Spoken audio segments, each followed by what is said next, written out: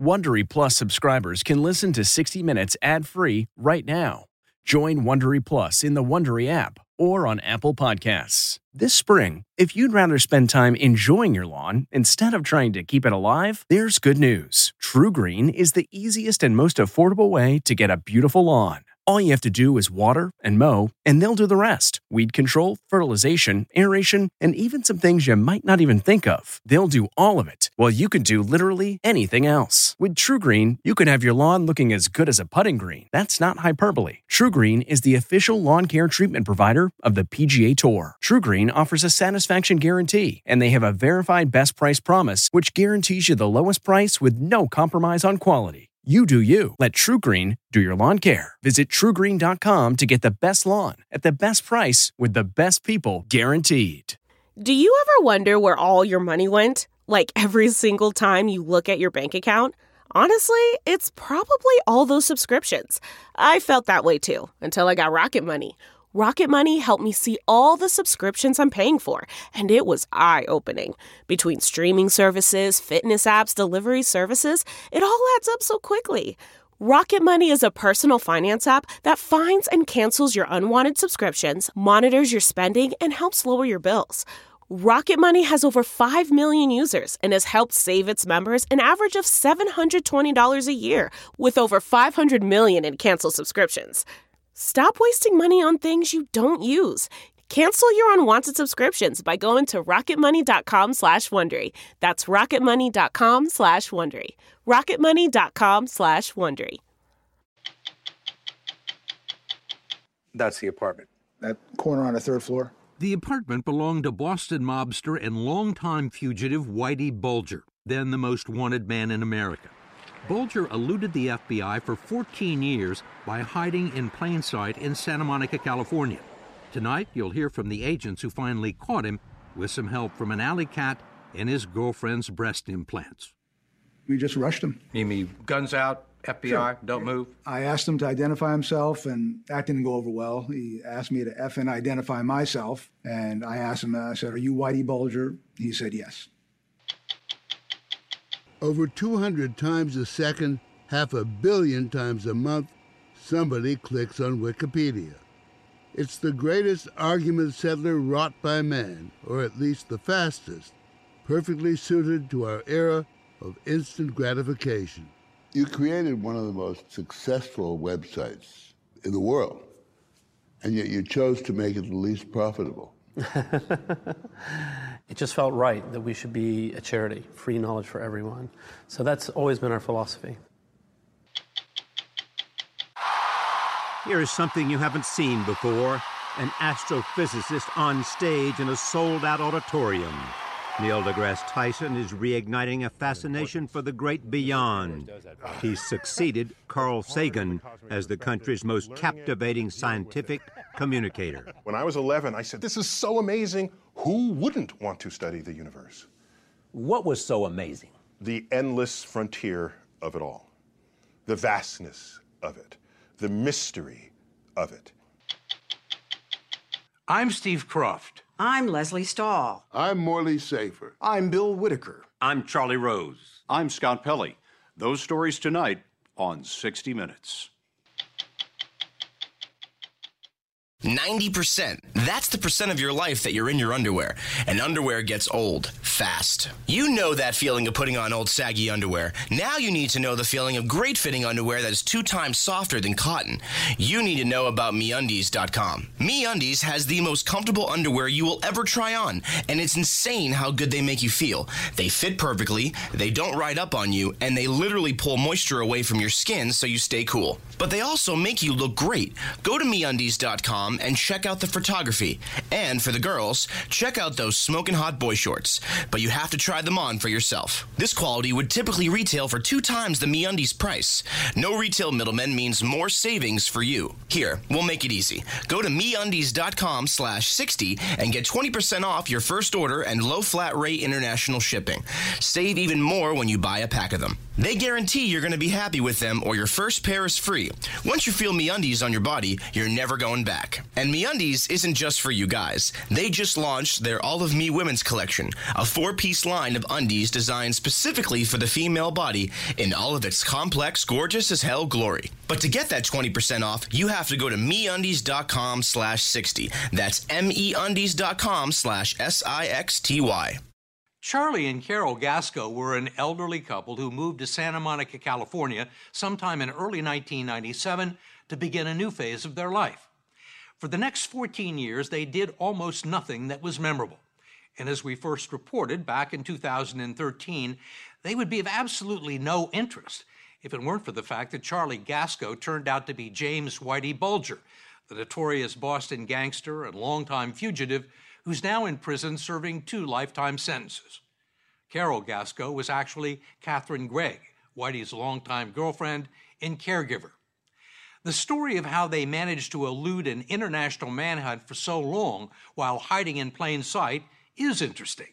And tonight, you'll hear it from the Gasco's neighbors and from federal agents who finally unraveled the case with the help of a boob job and an alley cat.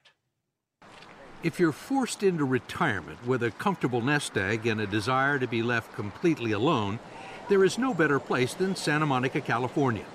This low-key seaside suburb of LA is shared by transients and tourists, hippies and hedonists, celebrities, and lots of senior citizens, attracted to the climate and an abundance of inexpensive rent-controlled apartments just a few blocks from the ocean.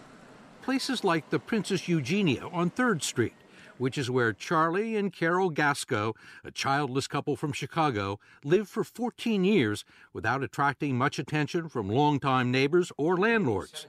Josh Bond is the building manager. What were they like? They were like the nice, retired old couple that lived in the apartment next to me. Good tenants? Excellent tenants. Never complained, always paid rent on time. In cash? In cash. Janice Goodwin lived down the hall. They had nothing, and they never went out.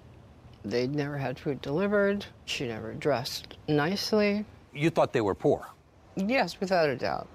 The one thing everyone remembers about the Gascos is that they loved animals and always made a fuss over the ones in the neighborhood.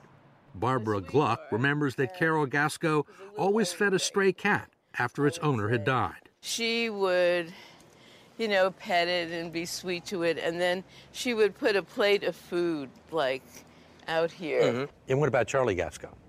He always had a hat on and dark glasses. I have to say, it was mysterious to me why a lovely woman like that was hanging out with that guy, that old grumpy man. I never could figure that one out until I heard they had $800,000 something in the wall. And then I went, oh, okay, Money wasn't the only thing found in the Gascos' apartment on June 22, 2011, when the FBI stopped by and ended what it called the most extensive manhunt in the Bureau's history. Weapons all over the apartment. Weapons by his nightstand, weapons under the windowsill, shotguns, mini Rugers, rifles. Loaded, ready to go. What had started out as a routine day for Special Agent Scott Garriola, who was in charge of hunting fugitives in L.A., would turn into one of the most interesting days of his career. After getting a call to stake out a building in Santa Monica, he notified his backup team with the LAPD. I had 4 guys working that day, and they said, we got a tip on Whitey Bulger, and I'll see you there in about an hour. And invariably, the text will return, who's Whitey Bulger?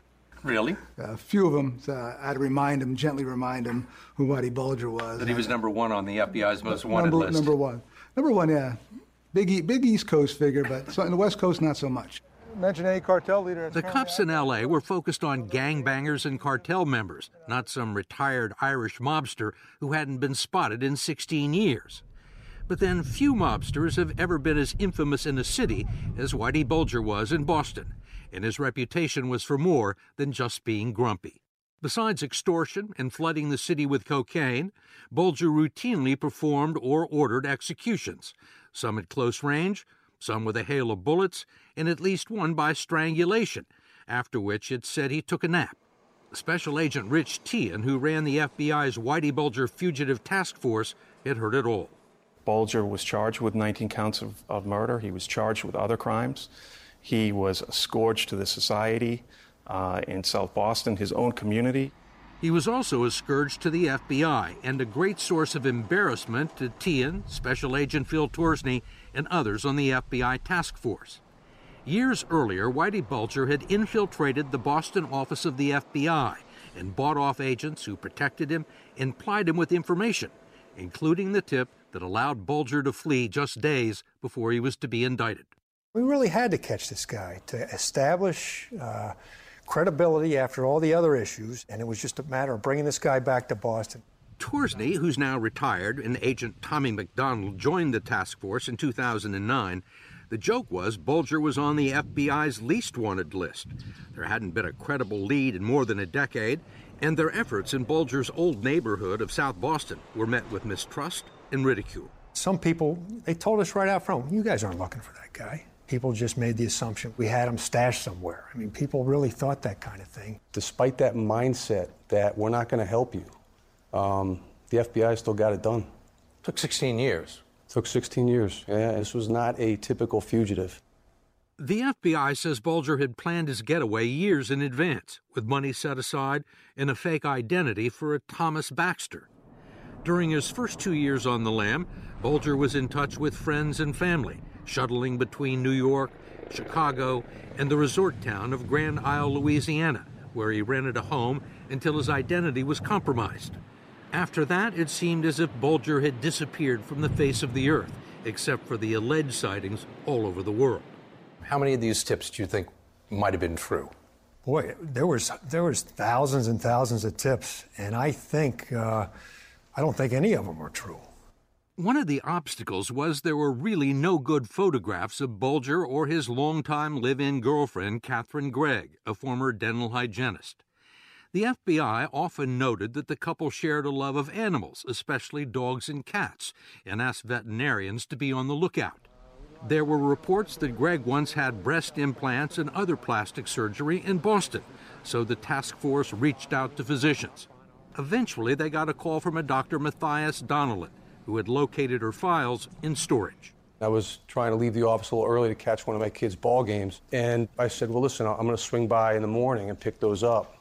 And they said to me, do you want the photos too? And I said, you have photos? And they said, yeah, we have photos. And I said, we'll be there in 15 minutes. The breast implant lead produced a treasure trove of high-resolution Catherine Gregg photographs that would help crack the case.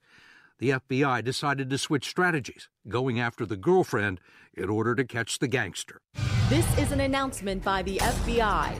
The FBI created this public service announcement. 60-year-old Gregg is the girlfriend of 81-year-old Bulger. It ran in 14 markets on daytime talk shows aimed at women.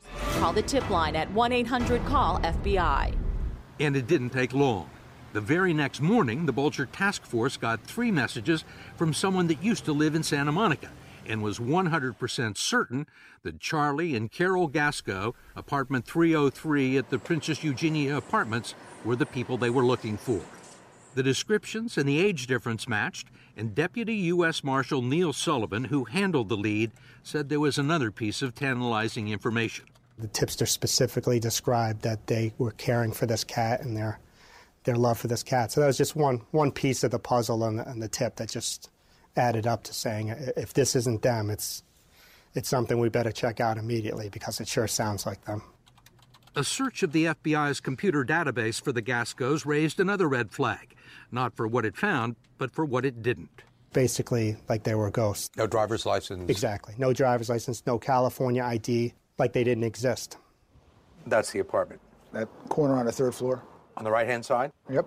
By early afternoon, FBI agent Scott Garriola had set up a number of surveillance posts and had already met with apartment manager Josh Bond to talk about his tenants. He closed the door, threw down a folder, and opened it up and said, are these the people that live in apartment 303? Did you say anything when you saw the pictures? My initial reaction was, holy You're living next door to a gangster. Well, I still didn't really know who he was. But it didn't take him long to figure it out. While the FBI was mulling its options, Bond logged on to Bulger's Wikipedia page. I'm just kind of scrolling down, and it's like, oh, wow, this guy's serious.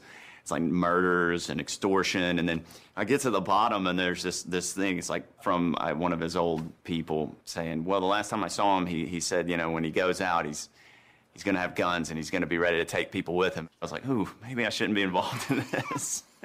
I mean, we were sitting here laughing about it, but he's a pretty serious guy. Yeah. He killed a lot of people. True. Or had them killed. I didn't know that at the time. Bond told the FBI he wasn't going to knock on the Gasco's door because there was a note posted expressly asking people not to bother them. Carroll had told neighbors that Charlie was showing signs of dementia. So we were back there. So Garriola devised a ruse involving the Gasco's storage locker in the garage. It had the name Gasco across it, and apartment 303. He had the manager called to tell them that their locker had been broken into and that he needed someone to come down to see if anything was missing. Carol Gasco said her husband would be right down. We just rushed him. You mean guns out, FBI, sure. Don't move? Gave the words, hey, FBI, get your hands up. And hands went up right away. And then at that moment, we told him to get down on his knees, and he gave us, I ain't getting down on my effing knees. Didn't want to get his pants dirty. Didn't want to get his pants dirty. You know, wearing white and seeing the oil on the ground, I guess he didn't want to get down in oil. Even at 81, this was a man used to being in control. I asked him to identify himself, and that didn't go over well. He asked me to effing identify myself, which I did. And I asked him, I said, are you Whitey Bulger? He said, yes. Just about that moment, someone catches my attention from a few feet away by the elevator shaft. It was Janice Goodwin from the third floor, coming to do her laundry. And I said, excuse me, I think I can help you. This man has dementia, so if he's acting oddly, you know, that could be why. Immediately what flashed through my mind is, oh my God, I just arrested an 81-year-old man with Alzheimer's who thinks he's Whitey Bulger. What is he going to tell me next? He's Elvis? So I said, do me a favor. I said, this woman over here says you have a touch of Alzheimer's. He said, don't listen to her. She's effing nuts. He says, I'm James Bulger. A few minutes later, he confirmed it, signing a consent form allowing the FBI to search his apartment. As he's signing, he says, that's the first time I've signed that name in a long time. Was there a feeling of resignation? I don't think he had it. I did ask him, I said, hey, Whitey, I said, aren't you relieved that you don't have to look over your shoulder anymore and you know, it's come to an end? And he said, are you nuts? But in some ways, Whitey Bulger and Catherine Gregg had already been prisoners in apartment 303, which appeared to be a mixture of the murderous and the mundane. Alongside the weapons and all the money, they had stockpiled a lifetime supply of cleansers, creams, and detergents. The FBI took special interest in a collection of 64-ounce bottles with white socks stretched over the top. I said, hey, Whitey, what are these? Are these some kind of Molotov cocktail you're making? He goes, no. He said, I buy tube socks from the 99-cent store, and they're too tight on my calves. That's the way I stretch them out. I said, why are you shopping at the 99-cent store? You have $500,000 under your bed. He goes, I had to make the money last. It's been said that one of the reasons it took so long to catch Whitey Bulger is that people were looking for a gangster, and Bulger, whether he liked it or not, had ceased to be one.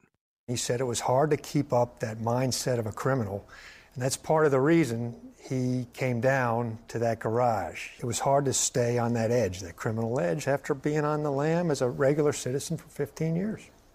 The master manipulator gave credit to Catherine Gregg for keeping him crime-free, hoping it would mitigate her sentence. She's now serving 8 years for harboring a fugitive. On the long plane ride back to Boston, Bulger told his captors that he became obsessed with not getting caught and would do anything to avoid it, even if it meant obeying the law. Whitey Bulger's biggest fear, they said, was being discovered dead in his apartment, and he had a plan to avoid it. If he became ill and knew he was on his deathbed, he'd go down to Arizona, crawl down the bottom of one of these mines and die and decompose and hope that we would never find him and still be looking for him forever. As for all that money that was seized from Whitey Bulger's apartment, federal prosecutors are preparing to distribute nearly $822,000 to the families of his murder victims and 3 men who were extorted by the gangster. Welcome to Play It, a new podcast network featuring radio and TV personalities talking business, sports, tech, entertainment, and more. Play it at play.it. Over 200 times a second, 500 million times a month, somebody clicks on Wikipedia.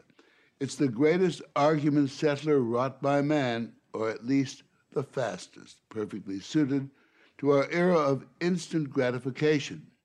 As we reported last April, when it debuted 14 years ago, the online encyclopedia was a novelty, its accuracy hit or miss. Now it's one of the world's busiest websites, its reliability vastly improved, but not quite perfect. What's more, it's a charity, a nonprofit, where a devoted army of unpaid authors collaborate. Articles about everything you can imagine. Who are they, and how does it all work? Ask Mr. Wikipedia himself, Jimmy Wales. In general, I would say we're a lot of geeks, a lot of tech geeks, a lot of people who are really passionate about information. What on earth is Wiki? Wiki. So the word is from Wiki, which is a Hawaiian word. If you go to Maui at the airport, you take the Wiki bus, and the word Wiki means quick.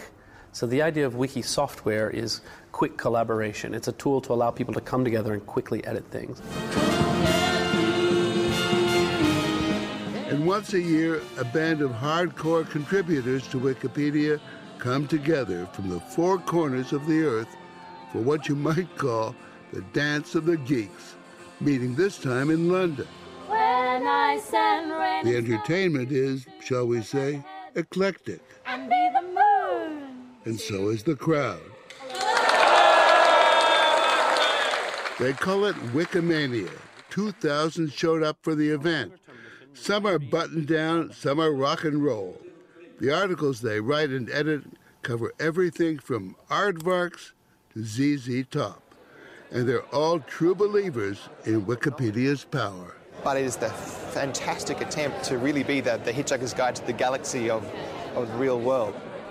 Wikipedians take to these pages in a never-ending worldwide cyber conversation to write articles, add or subtract from the work of others, post comments and argue about what's worthy of notice and what needs fixing. There are 12,000 new pages created every day, a grand total of 35 million articles in 288 different languages.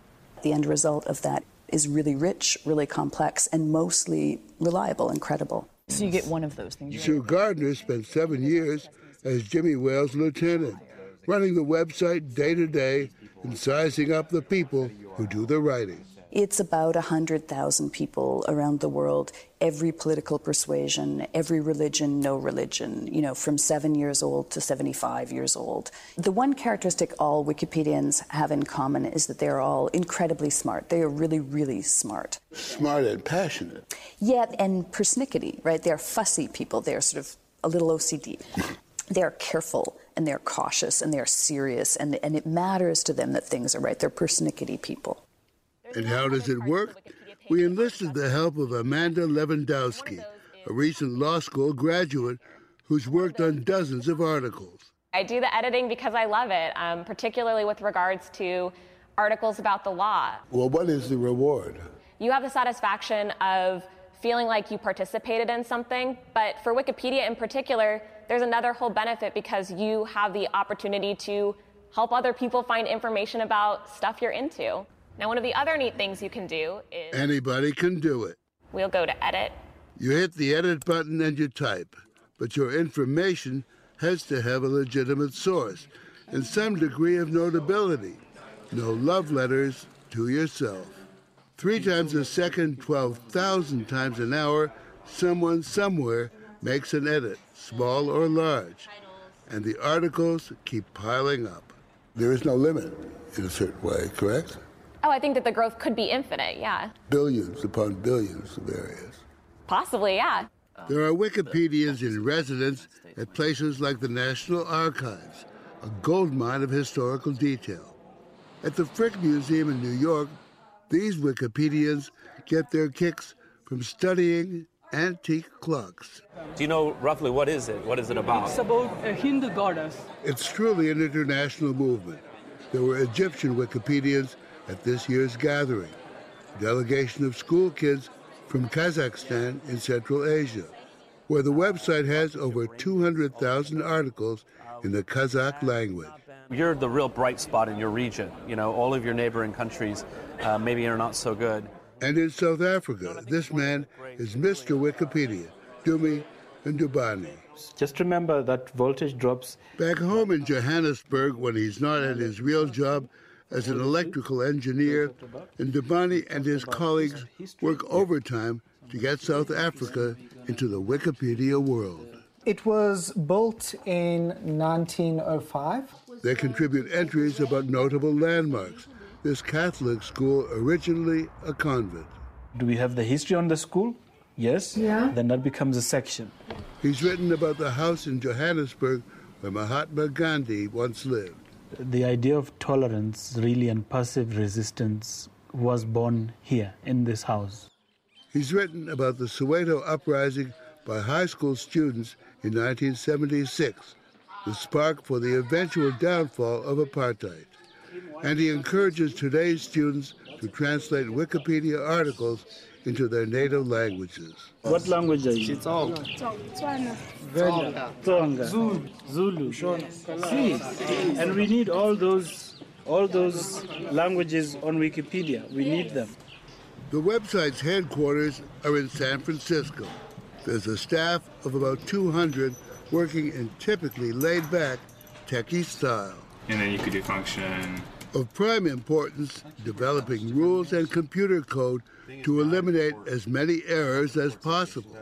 Executive Director Lila Tretikov. We've had numerous studies that show that as a body of knowledge, it's more accurate than other encyclopedias in existence in the past. So it's never 100%, but it's very high quality. There are computer programs that scour the site for vandalism and vulgarities, striking them out almost instantly. Wikipedians worldwide also act as fact-checkers looking for personal attacks and manipulation by PR people.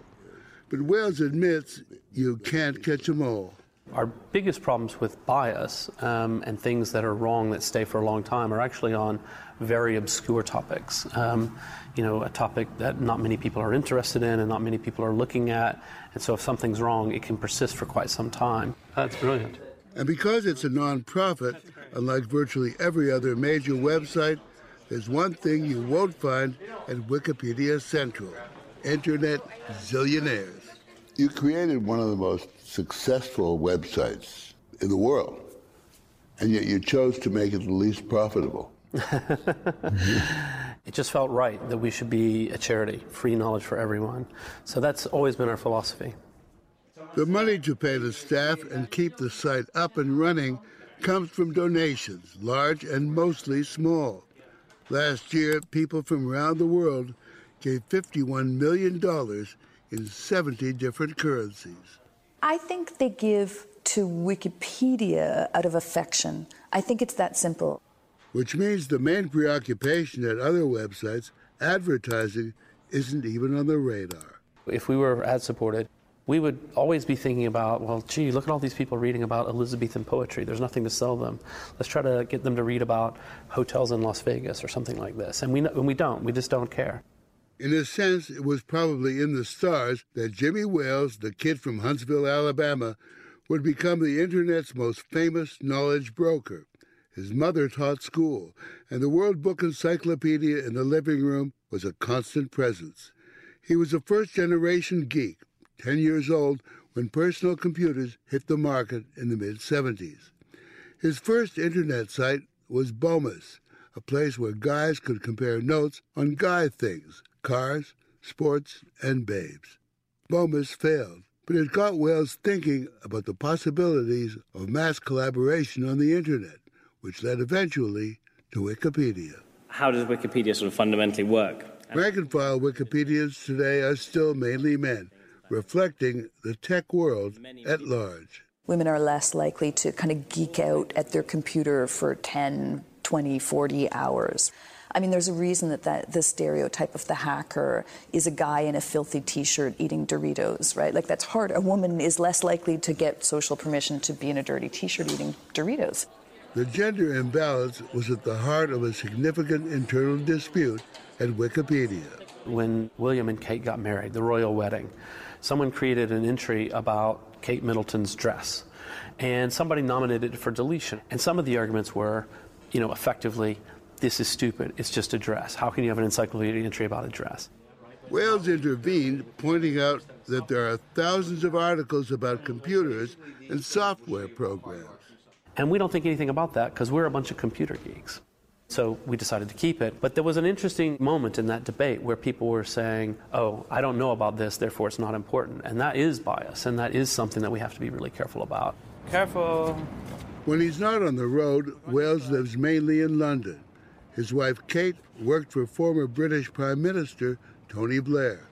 And Wales himself is already an elder statesman in the internet world. It's hard talking about the limits of the social media to affect. Moving in influential circles, making a comfortable living from speaking engagements. We're really, really powerful. But though he passed up billions by making Wikipedia a nonprofit, he clearly doesn't suffer from that Silicon Valley condition known as Zuckerberg envy. Do you ever wonder or get wistful about, gosh, if I only had $1 billion, think of all the good things I could do? No, not really. I mean, how many bankers are there in the world who earn fabulous salaries but whose lives are incredibly boring compared to mine? I mean, I have a fantastic, amazing life where, my work feels meaningful to me in a way that almost nothing else could. So, yeah, it's great. Don't worry about me. Happy birthday to you. A final burning question Wikipedians have debated over the years. What day is Jimmy Wales' birthday? I have this really funny situation where the reliable source of my birth certificate is wrong. It says August 8th, but his mother says that's an error. He was born August 7th. I trust my mother. She was there. So his Wikipedia entry says the 7th, but just to be safe, his persnickety followers sang happy birthday twice. Happy birthday to you.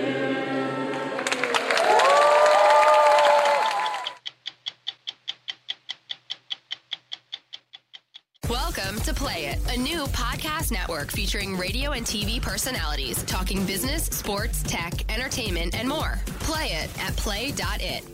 46 years ago, astronauts landed on the moon and space travel captured the country's imagination. But NASA isn't launching astronauts anymore, and America's fascination with space has come down to Earth. Neil deGrasse Tyson is on a one-man mission to change that.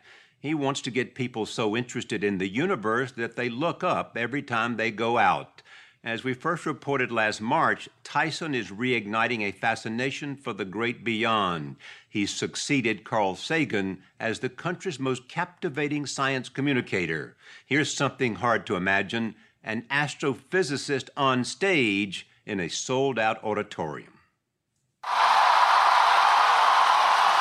His following has grown as he has mastered many mediums, including television, Twitter, and radio.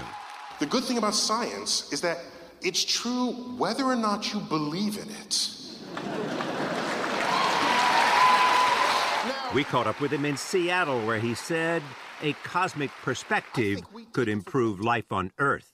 We in astrophysics, we think of the universe all the time. So to us, Earth is just another planet. From a distance, it's a speck. And I'm convinced that if everyone had a cosmic perspective, you wouldn't have legions of armies waging war on other people, because someone would say, stop, look at the universe. So you've become a superstar of the universe. The status that you refer to is, I'm shocked by it every day, just every day. Every day I wake up and I look at my Twitter feed and 2 million, by the way. 2.5 million. 2.5. 2.5 million. I'm thinking, I need to remind these people, hey, look, I'm an astrophysicist. Did I tell you that? There's still time to back out. But for me, as an educator and as a scientist, what it tells me is that there really is an underserved curiosity in adults. To spark that curiosity, he told us this is the most mind-altering picture ever taken, shot 46 years ago from Apollo 8 while orbiting the moon. This was the first time any of us had seen Earth the way nature had intended, with oceans and land and clouds. So many of us had only ever seen Earth on a schoolroom globe. And so this is the birth of a cosmic perspective. And that idea should change our world. Back then, that idea did change our world. Earth Day was founded. Leaded gas was banned. DDT was banned. All of a sudden, people were thinking about Earth as a world, that we're all in it together. We're thinking we're exploring the moon, and we discovered the Earth for the first time.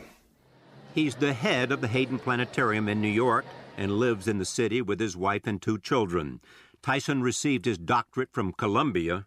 He says there are so few astrophysicists that they are literally 1 in a million. Please tell me, what is an astrophysicist? In astrophysics, we care about how matter, motion, and energy manifest in objects and phenomena in the universe. Stars are born, they live out their lives, they die. Some of the ones that die explode. Our sun will not be one of those, but it will die, and it'll take Earth with us. So we make sure we have other destinations in mind when that happens. And I've got it on my calendar. When is this going to happen? 'Cause I want to make plans. In about 5 billion years. And so we probably have other issues to concern ourselves with for our survival between now and then. You said, we are stardust. Yes. What does that mean? For me, the most astonishing fact is that the molecules that comprise our body are traceable to the crucibles of the centers of stars that manufactured these elements from lighter versions of themselves and then exploded, scattering this enrichment across the galaxy into gas clouds that would later collapse to form next-generation star systems. One of those star systems was ours. These atoms and molecules are in us because, in fact, the universe is in us. And we are not only figuratively, but literally stardust. Tyson became most widely known hosting the television series Cosmos. When we try to look even farther into the universe, we come to what appears to be the end of space. But actually, it's the beginning of time. Fans line up down the block to watch him record his radio show, Star Talk. The sun keeps all the planets on their appointed orbits, yet somehow manages to ripen a bunch of grapes as though it had nothing else in the world to do. Galileo. Star Talk Radio, thank you. In April, Star Talk Radio also became a weekly cable television show. He is not in movies yet, but he becomes a movie critic when he spots a scene that's supposed to be scientifically accurate, but isn't. You saw the movie Titanic. Yes. And there was a scene in which they're looking up at the stars, and you see it. It wasn't just a scene. The ship is sinking at a longitude, latitude, time, date. We know it, and there's only one sky should have been over that sinking ship. And it wasn't. It was the wrong sky. But it was not only the wrong sky, they made it up. And the left half of the sky was a mirror reflection of the right. So it's not only the wrong sky, it was a lazy sky. It's a movie. You really want to take me there? You want to say it again? Let me hear it. It's a movie. Okay. They found the Titanic. They photographed the Titanic. They knew what the staterooms looked like and the China patterns. So they set the standard. They required of me that I analyze it at that level. Instead of the fake sky, Tyson said the real sky would have looked like this. So in a later release, director James Cameron changed the sky to Tyson's specifications. Over there is the... And as for what's falling from the sky, he showed me a piece of an asteroid that he keeps in his office. And this is a rock from space. Oh, heavy. Yeah. You can feel just the weight of this thing. And this was part of a much larger asteroid that collided with Earth about 50,000 years ago. And so now imagine this about 1 million times larger, going 40,000 miles an hour, colliding with Earth. And you get a sense of the energy of what is out there. And that Earth isn't a shooting gallery. This is why we have to worry about asteroids. I should think so. Put this back, too. Tyson first became interested in the stars staring up at them from the roof of his apartment building. Now his playground is the Hayden Planetarium. The Milky Way is actually visible behind me here. This is the planetarium that changed his life when he was just 9 years old.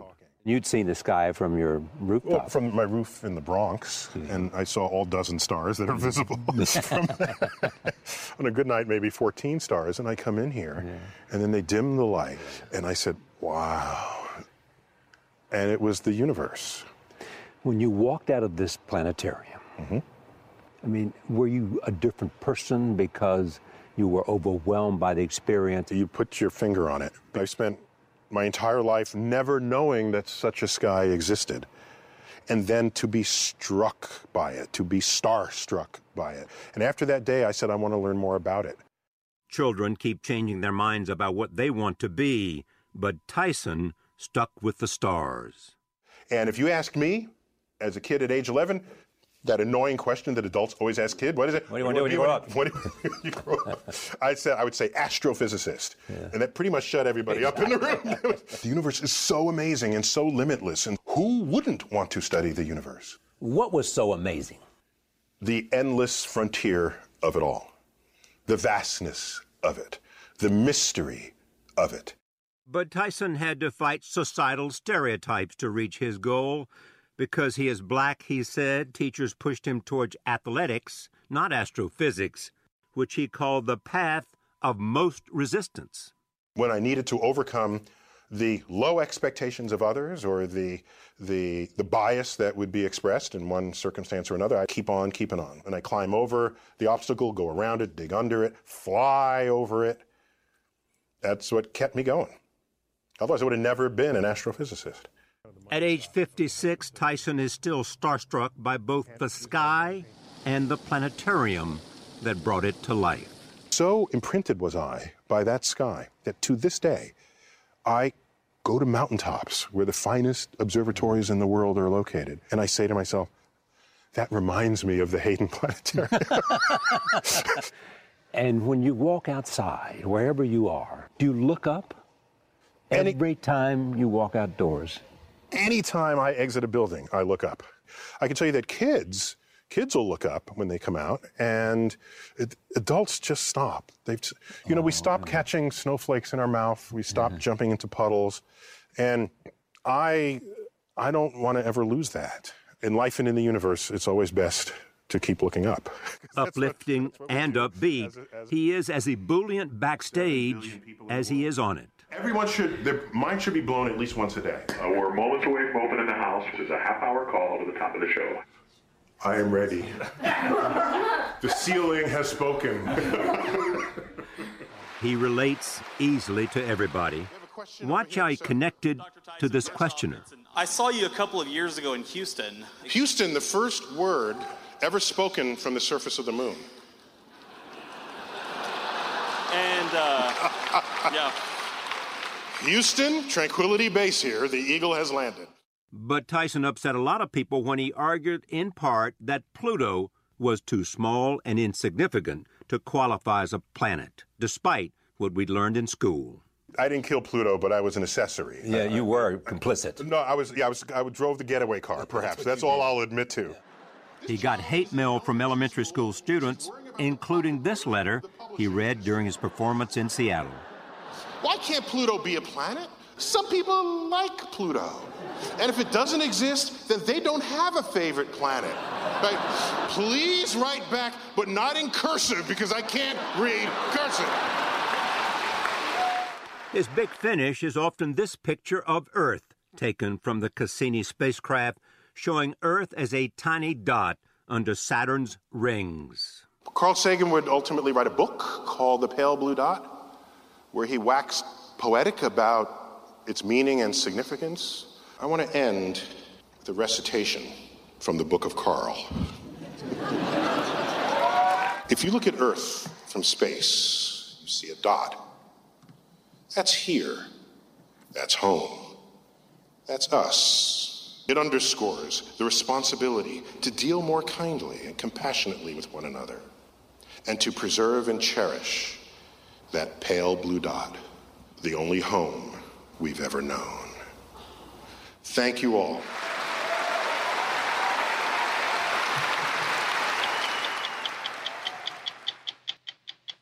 I'm Steve Kroft.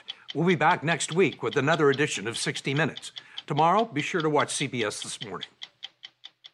If you like 60 Minutes, you can listen early and ad-free right now by joining Wondery Plus in the Wondery app or on Apple Podcasts. Prime members can listen ad-free on Amazon Music.